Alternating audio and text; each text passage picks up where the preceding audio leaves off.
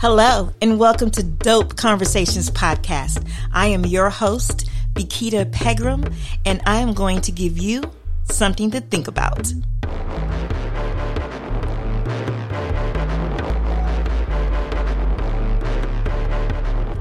Welcome to Dope Conversations, and I am so excited to be here. Well, you be here and I am here. We're both here. So I'm glad that you tuned in to Dope Conversations today. I have a special guest for you, and I wanted to share her with you because I follow her on Twitter and she has some amazing tweets, very funny, great sense of humor, but she's brilliant. Yes, brilliant and funny. You can't buy that. And I looked at her tweets and I noticed that she was the executive director of the NYU Metro Center. And guess what? She's the first Black woman to hold that position.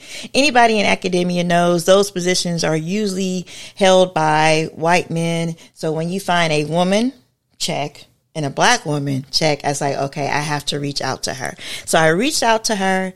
Yes, I slid into her DMs, but I slid into her DMs on an academic level. So she answered back, and she's what I thought she was going to be, and I had to share her with you. So I wanted to share her story with her. Her name is Fabienne Dissette. I still said it wrong. Say it for me again. That's okay. Fabienne. Yes. Like fabulous. I was just about to say that. She's fabulous, Fabienne. There you go. See, now I can remember because you are fabulous. So that will be easy to connect. Welcome to the show, and thank you for being here. I want to jump in because I want to make sure I respect your time. We had some technical difficulties, y'all. Y'all know I'm very transparent. So I had to make sure that I wanted you to hear everything she was saying. So I went back and made sure our audio levels are great, and they are now. So my first question for you is, how did you get started in your career? What made you get into education? Okay. So when I was a wee little girl growing up in Haiti, I didn't imagine that I would end up being a university professor, but I had, when I moved to the U.S. at the age of 10, a Black woman as my pediatrician who was right up the street. And I just thought she was so dope. And all of my doctors, when I was growing up, were also Black people. And so I just thought, I'm going to do that. I'm going to be a doctor. I love kids. I want to be a pediatrician, just like her.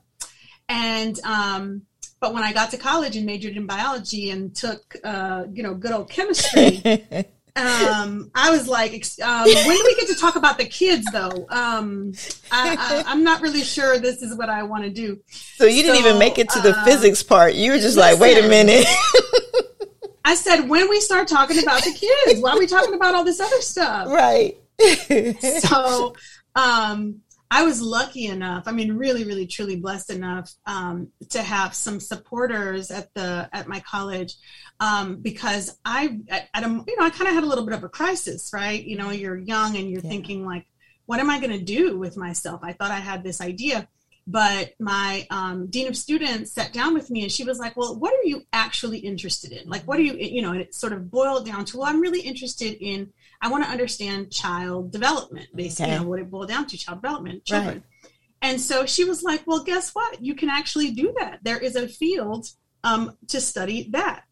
So I ended up in undergrad, basically forming my own major. It was, at the time, there was a major called behavioral science, which was very open-ended and allowed me to essentially construct a major in child development and family studies. Oh, that's cool. It was awesome. And I was able to take classes at Messiah, where I was in school, and also at Temple University to round it out and take classes on Black families and Black child development. And that was just amazing. Wow. So then it really allowed me to figure out early on that I did want to pursue an academic path. I also had the opportunity to be a research assistant for one of my professors in college and undergrad. at Messiah. And I thought that was a really cool experience. I hung out in the library all the time. I was there all the time anyway. And I actually enjoyed pushing around the big carts of books. And so it was sort of like, all right, well, I guess I found my calling. And I just really knew that I wanted to be able to mentor people the way that I had been mentored. You know, it was just such a blessing to have people pouring into me in that way. And I just really wanted to carry that forward. So fast forward, what do I need to do? Okay, you got to go to grad school. Cool, go to grad school. And started out thinking, believe it or not, that I wanted to study discipline in Black families. Okay. And that was cool. So I found the professor who was going to, help me support that work. Yeah. And then first year of graduate school, and a few months in, she announces that she is leaving the university. Oh. And she probably was the only one that studied that. Right. Wow. She was the only Black woman at that time in that department. And so I don't even know what her experiences were like, because at that point I was still too young and naive to really know the way that academia works and to know the way that those departments can really wear you down. But I had another one of those crises where I was like, oh my gosh, I thought I knew what I was, getting into, and now I don't.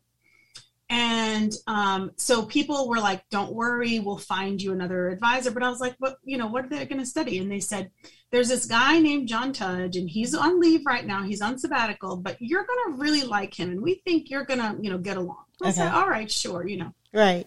So John comes back from his leave, and we do hit it off.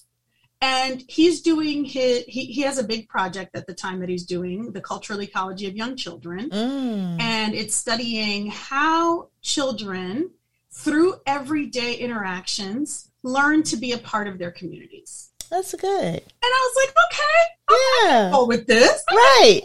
That's okay. And it's for my master's thesis. And, maybe I'll do something else for my dissertation. But, I'm okay with this. Right. So the study had been conducted in Russia, Estonia, Finland, in Kenya with the Luo, and in Brazil. And so it was this international study. And in Greensboro, where we were in North Carolina, we were studying African American families. And so I thought, all right, this is cool. Let me just, it's still getting me into the African-American families piece of it. So let's do that. Well, in doing that project where we would put a mic onto a 3-year-old and just follow them in their everyday activities and just listen to them. And take notes. You were tired following a 3-year-old. I was. That by the end of the day, I was like, oh my gosh. And, some of them are a little bit older. And I don't know if you've ever met a 4-year-old, but 4-year-olds never stop talking. Yes. So between the 3s running around and the 4s never stop talking, let me tell you, at the end of those days, I was pooped. Look, did you ever become a mother after that? I did. You know what? Believe it or not. Okay. This is why I'm telling you. Because I'm like, after that experience, was that like, no, I pass. Hilarious. I had been also, I should say, in college, I had worked in early childhood classrooms as well. As an assistant teacher. So I had that early childhood, kind of thing, but I really didn't know that education was like my field, Right. So anyway, so I do that project for my master's thesis, and I start reading and thinking and exploring and all kinds of stuff and thinking about education, in taking classes in grad school and reading all kinds of stuff and reading about education. And decide that for my dissertation, I actually want to follow those same kids because now they're about to transition into kindergarten. Oh, okay. And I was like, oh, wow, like transitions are a really important and neat and like critical opportunity to really understand development. So let me try to understand what's happening in this transition. So I get to reading about education, transition, kindergarten, whatever. I go to some schools in the area and I'm gathering pamphlets, and all the pamphlets are talking about how parents need to get ready for school and parents need to be ready for school and get their kids ready for school. Right. But I'm not seeing any pamphlets talking about how schools need to be ready for kids or families. And That's right good. away, I was like, something's missing here.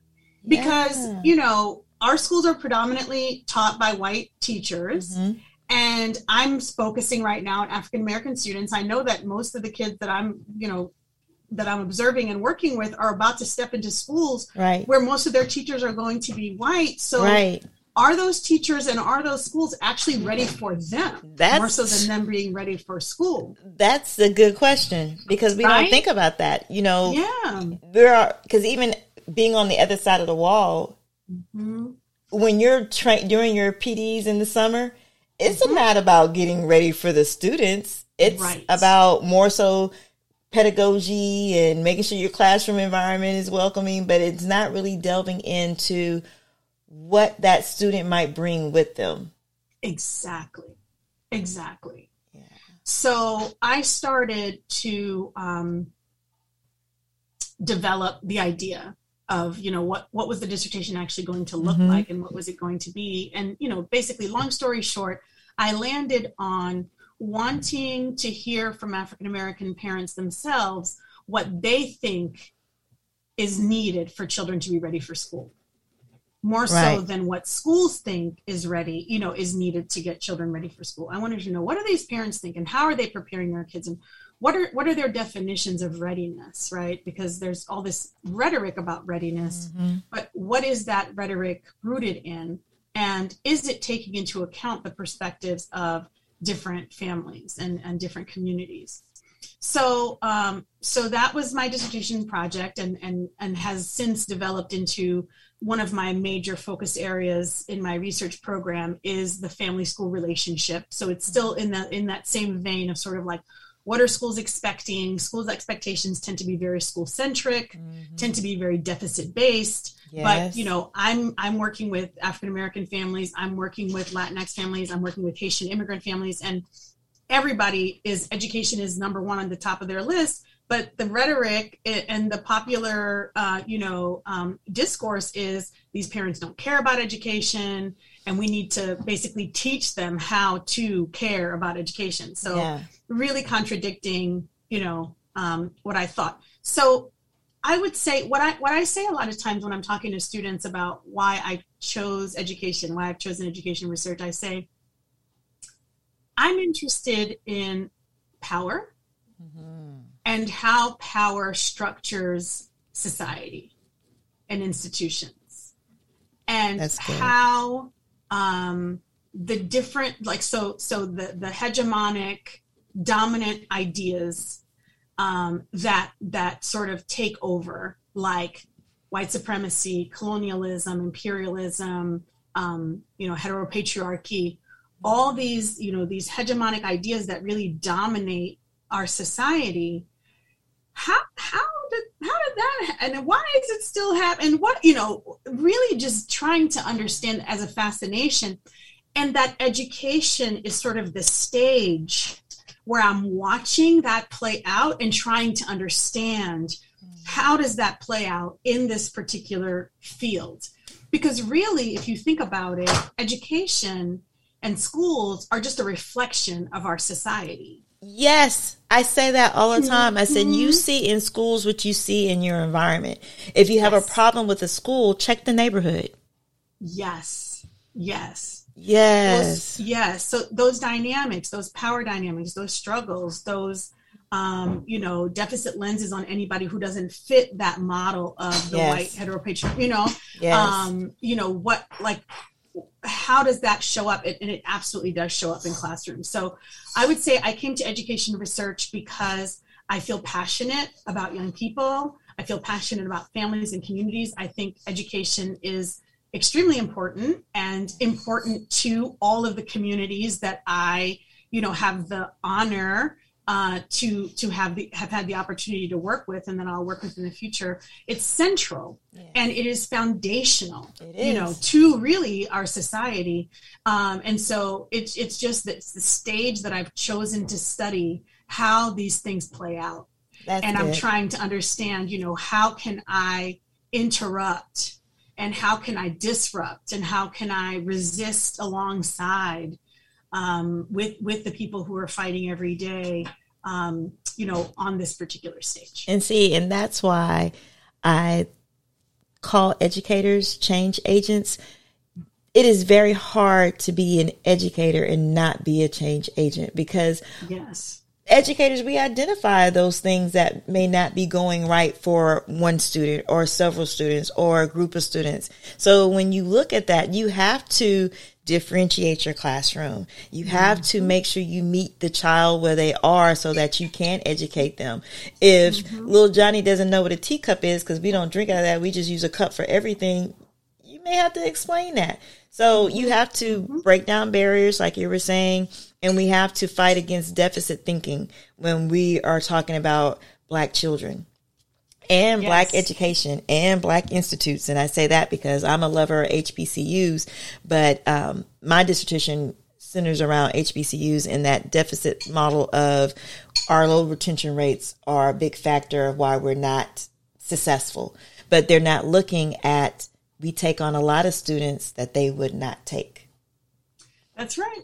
Absolutely. So I want to ask a question about your dissertation. So I'm curious, what were some of the things that parents said in your surveys about what do kids need when they go to school? Mm-hmm. So they talked about their kids being ready for the world, like being able to physically take care, be safe, right? So like really understanding those things. Being able to know certain academic things, of course. They were also very aware of that need for basic literacy and basic numerical awareness and that sort of thing. But they also talked about the importance of their kids understanding racial dynamics and understanding, that out in the world, people are going to see them differently. And I did see, in the literature on racial socialization, there are different types of racial socialization. I did see different types among the parents. So it's not that they all had a monolithic message. And I actually have a paper about that. But that was something that was, we do need to talk about race. And so I want them to be prepared to talk about race and to understand how race works in the world based on my own beliefs of how that works. They also wanted schools and teachers to see them as partners and to really have that back and forth, that, you know what I'm saying? Like, so there was one of the dads was like, I want them to know I'm watching you, and it's like, that's exactly right. I've got my eye on you, but also in the positive, I'm here to be your partner as well. Right. So, it's not like I've got my eye on you and I'm trying to look out for, every time you make a mistake or whatever. No, it's not in that sense. In the sense of, I want you to know that I'm aware. I want you to know that I'm, paying attention, and I want you to know that I'm here and that you can come and, come to me. My mom used to say that all the time. Raising us, she says she was involved because she needed the teacher to know that we had parents. And that we weren't just arriving at school on our own. And I didn't really understand that until I became a parent, and especially when I became a teacher. In the classroom, you would see the different type of teachers and how they treated students based on their own biases and belief systems. Yes. And when those parents would come and defend their kid, now they're interacting differently because, now you realize they do have support at home, and it's not what you thought just because you see little Johnny and then you see little Tyrone. You think little Johnny has two parents, but you think little Tyrone is at home on Xbox all day while parents are gone. But then when you realize, the story's a little different, it might be switched, then their treatment of those students is a lot different. Yeah. So sometimes they do need to know, we are partners, and I am watching you on both levels. To make sure that my child is getting equitable education, but also to let you know that I'm here to support you at home. Mm-hmm. Exactly. Yeah, absolutely. So that brings me into my next question. What challenges, because, there's challenges in everything. So what challenges have you faced that did not prepare you that you were not prepared for, rather? You said, okay, wait a minute. I didn't think that was going to happen. And how'd you get through it? Well, one of the things was in college, getting, I think it was like a B or something that I got on a paper or a test or something. And so I went to the professor and I said, hey, so, I would like to know how I can improve and, whatever for next time. And this woman actually looked me in my face and said, well, you're a B student. What? Like, this is good for you. And I was like, so be appreciative. Right. Right. Wow. Like, basically there's not really anything you can do because this is your level of achievement. And, wow. I was stunned. Yeah. Cause I'm like, I don't even know how to follow up with that. What is that? I was like, wow. And so I said, in the moment I was like, actually, I'm an A student. And that's why I'm asking you how I can get an A in this class. And I don't even remember, whatever happened after that. But that was just a fuel for me, to say, like, you don't get to decide what kind of student I am. Yeah. I get to decide that. And if I'm going to, party or do whatever and not focus on my work, then that's one thing. But you're not going to get to tell me, who I am. I already know who I am. See, those are those biases that I was just talking about. So exactly. I'm not sure how she got to that assumption, because that's an assumption that you are just a B student. And I'm like, so, because it sounds like that may have been one of the first few assignments that you had in that classroom. Exactly. So how do you just assume that that's where you level off? And as an educator, why is it okay for you to decide it's not okay to pour into a student to make sure they reach the top level? Precisely. Because say I was a B student. So what? Yeah. Does that mean that I don't deserve an opportunity to get better, or a C or a D student for that matter? Whatever it is, if you're an educator, then your job and your role and your desire should be for me to do, to reach as high as I can. Right. So it didn't make sense on any level whatsoever. The racism obviously was a huge piece of it. Yeah. But even if you step back and just think, my goodness, like, if you're an educator, can you imagine that coming out of your mouth? Man. Somebody actually says, I want to improve. And you say to them, no, you cannot improve. That's crazy. And I'm thinking about, I've had that question. I mean, any educators had that question when you give an assignment and a student may not get exactly what they sought out to get. They may ask you, okay, how do I improve? Even if it is a B. It doesn't always have to be an F, because you have some students that a B is an F. So, right. Hello. Hello. Please, you're speaking about me. Thank you so much. Right. So they don't know the anxiety that a high achiever gets when they get a B. So yes, that is a normal question, and it's not an above and a beyond question. It's a normal question. How can I improve? Right. And that warrants a conversation with some legitimate feedback. Okay, so when I was looking at your paper, this is what I saw, A, B, C, D. Exactly. But wow. Now see, and what's so sad, that still goes on today. It still goes on today. I wish that I could say, that I was the last generation of people that's happened to, but it is not. Yeah. It really isn't. Wow. It really isn't. So that's just one little story of an example of something that just really caught me off guard. But the way that I responded to it was to just say, oh, really? All right, we'll see. We'll see about that B student. And that's the thing. And not even without knowing your whole background, I can safely say, as an overachiever, she does not know that was just the match to make you succeed that whole entire semester.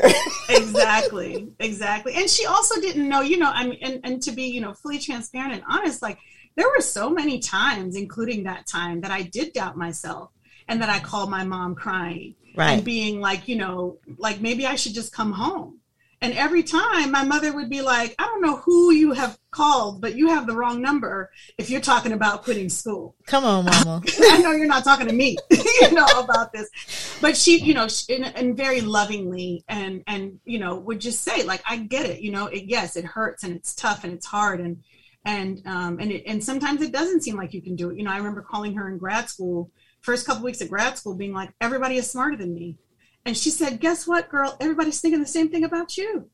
And that's the good news. Yeah. So don't worry about it. Everybody's thinking everybody's smarter than me. Every single person is thinking that same thing. And you're absolutely right. Don't even stress about it. Yeah. I remember I was teaching a GT class. And on the first day of class, I always like to ask the GT students, how many of y'all are here because you want to be here? Nobody raises their hand. I said, how many of you are here because your parents put you in this class? Everybody raises their hand. Wow. I said, how many of you think you're not smart enough to be here? Half the class raises their hand. The other half is just scared to raise it. Right.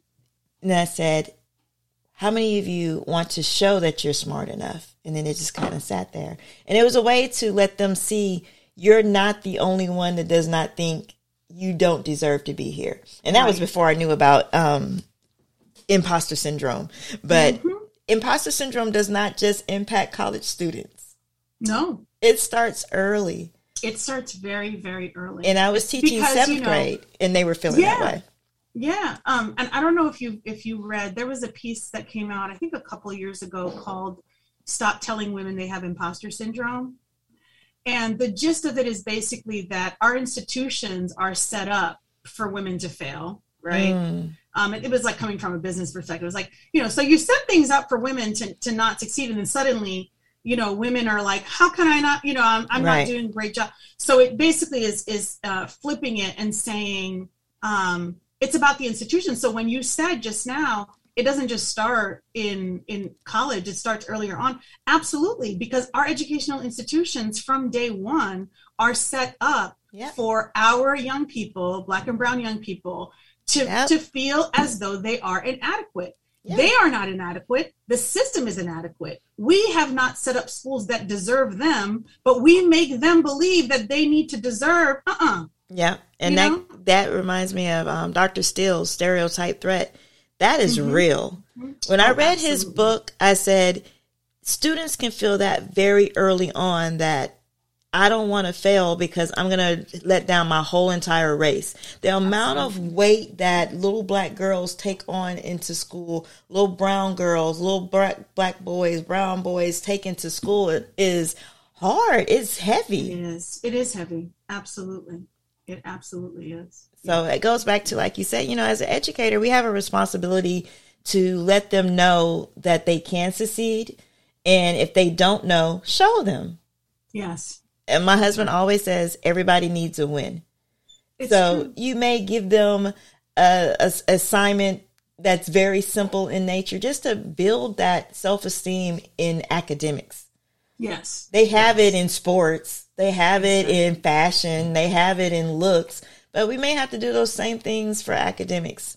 And I think that's something that needs to be talking about. When you talked about your dissertation, things that schools need to do for kids, we need to learn how to build their self-esteem in academics. 100%. Yeah, that's good. Yeah. So last but not least, what is some of the research that you're working on right now? What is your research about?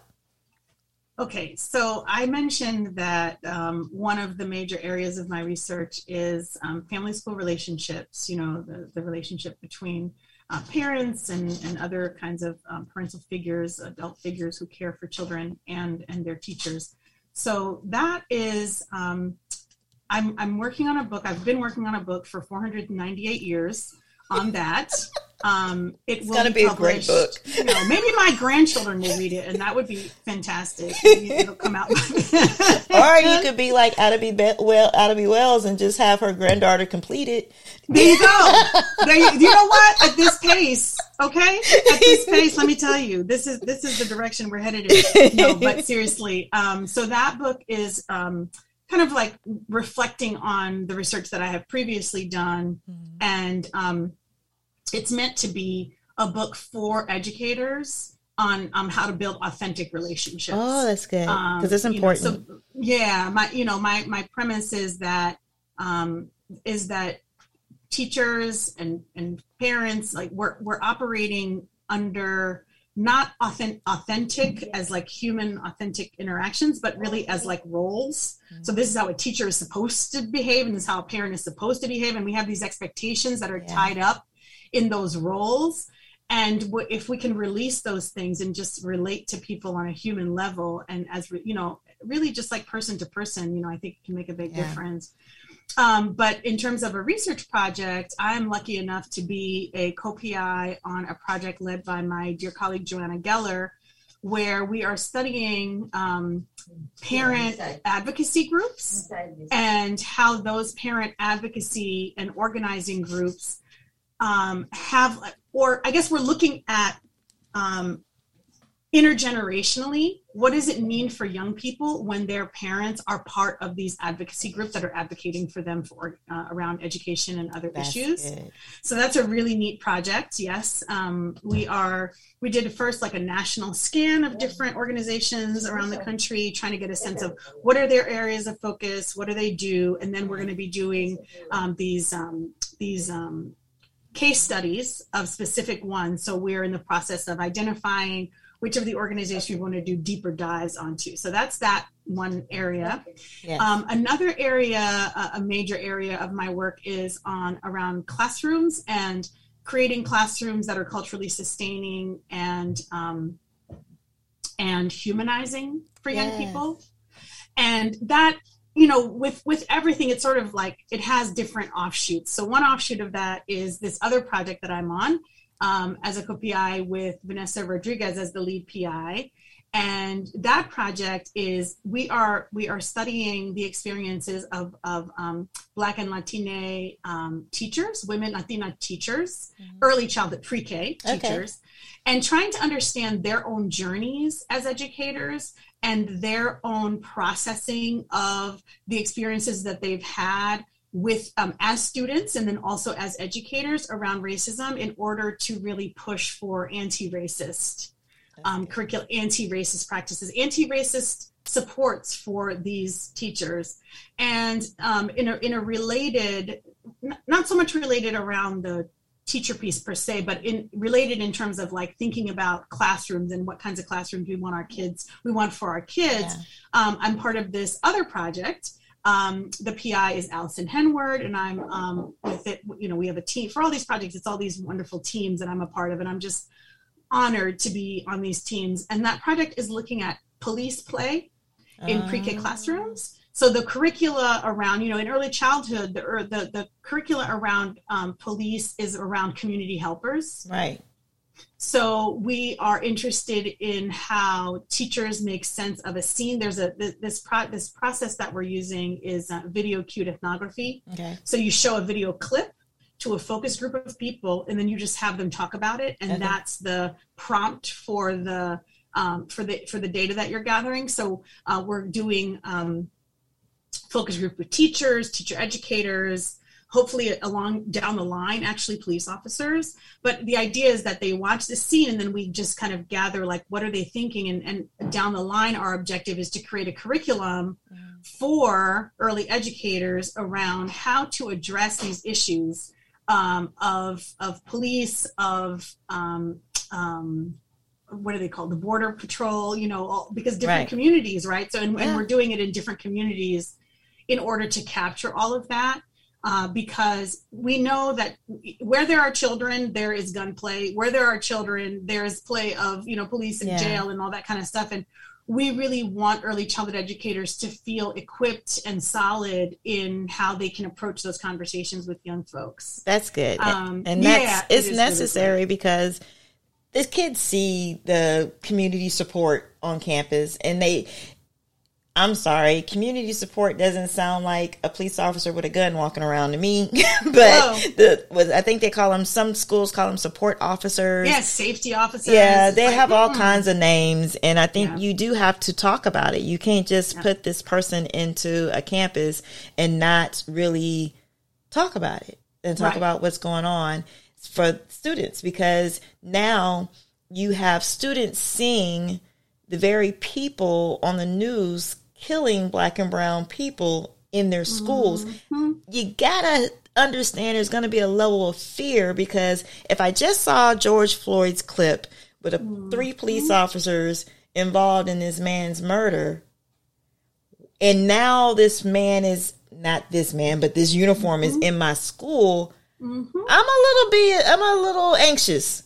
Absolutely. Absolutely. And, it used to be before pre-K, UPK, and pre-K kids really being in schools, like with K-12, with other kids that they didn't necessarily have. They were in preschools and they were in settings where maybe they didn't see that. But nowadays, you really can't take that. We have 3K, right? We have children as young as 3 years old entering into K-12 or K-5, whatever, school buildings where there are these quote unquote safety officers and people. And so, yeah, it's a really important conversation. And I love that project. And then the last one that's a current active project is on summer learning. Okay. So that one is a neat project funded by the Wallace Foundation. The PIs, we have Joanna Geller as well as Elise Wilkerson. Mm-hmm. And that project is, it's a really interesting thing because rather than us coming up with the question, the Wallace Foundation has funded this organization to create it's called the District Summer Learning Network. Okay. And so it's a bunch of different districts all around the country generating summer learning programs around certain principles centering equity. There are certain sort of like pillars, mm-hmm. and then of course they're also adapting it to their local setting and their local needs. And we're basically studying that development. Like, what is it, how are these networks evolving? What is it looking like? How are they implementing and so forth? So, excited to be part of these amazing projects. And I don't know, y'all, after hearing everything that she's doing, I don't know how someone would not think that you're a change agent. Oh. That has change agent all over it. I know people sometimes have this stereotypical view of activism, and everybody knows that listens to the show. I always say, and I'm going to say it again, education is activism, and you have to look at different levels of activism are important to make the movement move. And I think yours is very much important because I do too think education is necessary for us to close the wealth gap. Is it necessary for us to beat some of the barriers that we face in society? It's important. It's the foundation. It's the bedrock of what we need to do to improve as a society. You have to educate yourself and those around you, and you are doing the good work. So thank you. I really appreciate you saying that. And I have to say, of course, it's hard for us to see it in ourselves. But when I see the work of my colleagues at the Metro Center, so just for folks who don't know, it's the NYU Metropolitan Center for Research on Equity and the Transformation of Schools, which is, like no pressure or anything. Here you go. Just go transform the schools.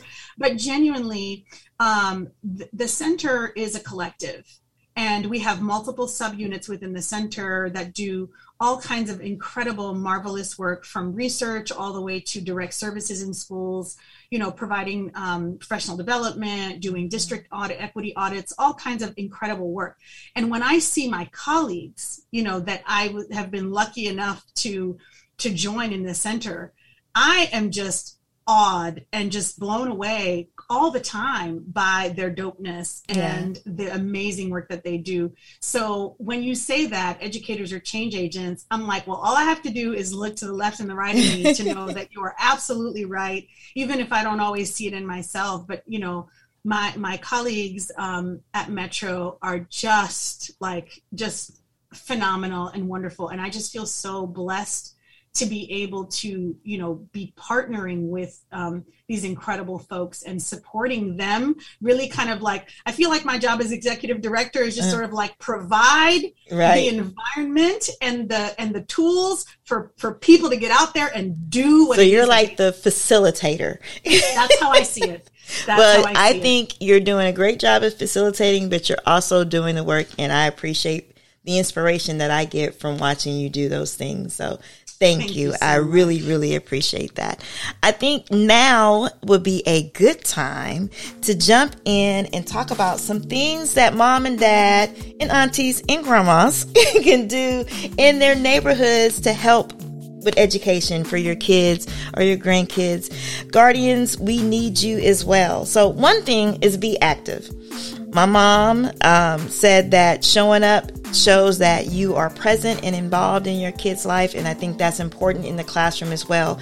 Parent-teacher day, on fish camp, on get your schedule day, show up.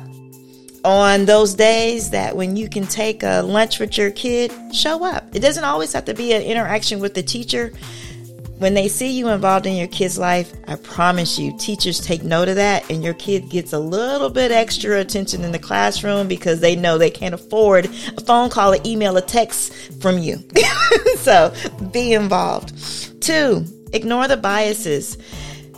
It is what it is. Unfortunately, no matter how much we've been fighting, and we've been fighting for biases to stop, they're still there. So what we have to do is ignore it and keep moving. But you don't ignore it and let it stay the same. Ignore it and make some noise. Because Ida B. Wells has a famous quote that I love to death, that you have to shine a light on the problem. Those things will go away once the light is shined on it. So if we just keep ignoring it and not doing anything, the next generation and the next generation will still have to deal with those things. But if we make a post, make a tweet, and the last thing is go to a school board meeting and make some noise, that is where we can start making some change at levels that you're comfortable with. Sometimes just having a face at the school board meeting will curve some conversations that they're scared to have in front of your face, that they may be having behind your back, but they won't have it in front of your face. So I had the opportunity as a parent to go to a school board meeting, and my eyes was open. You see and hear some things at these meetings that you would be surprised at. You will see and hear some things about the amount of money that is coming into your school district that you will be surprised at. And you will see and see things, hear and see things about realigning school districts so that money is allocated in certain ways that you'll be surprised at, but you won't know unless you go to these meetings. We have to start showing up at PTAs, but we also have to start showing up at these board meetings. They are publicized on all school districts' websites. With the time, you do not have to be some big aficionado, or you don't have to be an educator. You don't have to be anybody but you to go to these meetings. And they have committees that they let parents serve on as a accountability piece. Get involved. So those are my 3 things. Be active. Don't ignore the bias. And get involved in the board, because that's where things change. You never know. You might find your passion. You might run for school board, and we might vote for you. So please go out and be active. Thank you so much, Fabian. Yay! Yay! And y'all don't do my happy dance. I love that happy dance. Thank you. I enjoyed this so much. Y'all, if you have not gotten her social media, Fabian, can you please tell them your social media to follow you on, please? Yes. So I am everywhere on social media at, so Bequita started talking about my silly tweets. I am a fun and silly person. And before pretty much before I was anything else, I was a dancer. Okay. So my Twitter handle is at Baila Bomba. BAILABOMBA, because when Twitter was just coming out and I didn't know that it would be something I'd be using associated with my work, I just wanted to have fun with it. And Latin dance is one of the many different kinds of dances that I do and that I love. So that's my social media handle. Yes, ma'am. And I like over the years, people have been like, have you thought about changing it? And I'm like, I could change it, but also part of it is like humanizing me. Yes. Right? And I was just about to say that. mean? No, keep it, because I think it fits you. It fits your personality. You're not a stuffy professor at all. Please keep that energy. Let them see that about you, because that's what drew me to your page. Oh, like, well, thank yes, you. I was sitting there like, wow, she's like really funny. Oh, thank you. Now people are going to be coming on there like, she ain't that funny. Bequita, you said she was funny. She's not that funny. I've been following her for 4 days. I haven't seen a joke. They'll say Bequita's corny. She thinks everything's funny. Either way, follow her so you can get educated and get some laughs. I think it's important. And while you're following her, follow me. I'm on everything at Bakita Pegram. So Instagram, Twitter, all of that, follow Bakita Pegram. And I will put her social media tag in the description of the podcast. So once you leave your 5 stars, yes, I want you to leave a rating. Please go ahead and follow her. And we thank you for showing up today. And we are going to see you next week. Well, excuse me, not next week. Next month, I have Dr. Joy Avery. I met her at a conference, and Black Girl Magic, she passed her dissertation defense, and so she is a doctor now in education. And I want to bring her on and talk about why is it important for us to get doctorates? Aren't there enough doctors? Or are there enough doctors? And we're going to talk about that. Black and educated, but at a doctorate level, So we're going to bring her on and think about those things that we can do to get us a seat at the table and create our own tables. So once again, thank you for coming out. I want to thank everybody for tuning in. Tune in next month when we talk to Joy Avery. And you all have a blessed and cool summer. Bakita out.